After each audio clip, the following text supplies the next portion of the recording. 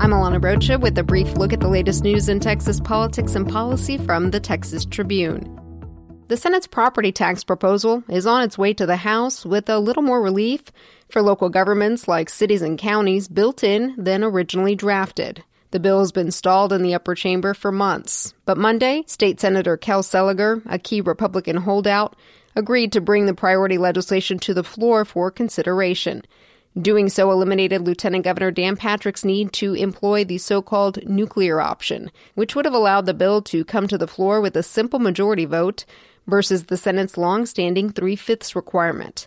The version of Senate Bill 2 that passed, along a mostly party-line vote, will force cities, counties, and other taxing entities to receive voter approval before raising 3.5% more property tax revenue than the previous year, a change from the 2.5% trigger originally proposed. But now both chambers must reconcile how they want to tackle rising school district taxes. Another bill under consideration this session would give all kids in the state who are on Medicaid continuous coverage for a year. Most states check whether children still qualify for Medicaid once a year when it's time for them to re-enroll. Not Texas. Health officials here use an automated system to detect income changes in households with children on Medicaid several times a year, and data shows that many of those removals were in error. House Bill 342 is currently pending in committee.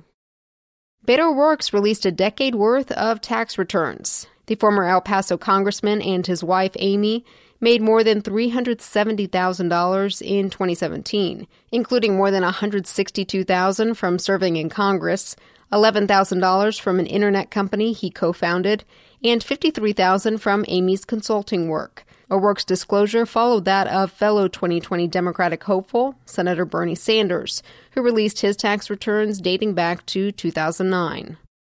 Did you know you cannot buy booze at Walmart and Costco stores in Texas?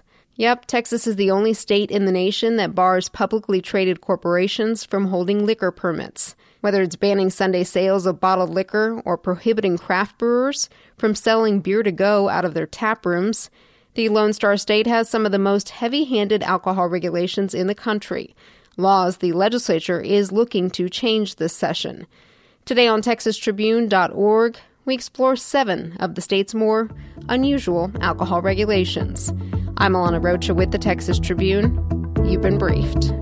The brief is sponsored by ETS, Research Capabilities, Commitment to Quality, a vision of collaboration and service. These standards set ETS apart. Learn more at ets.org/K12.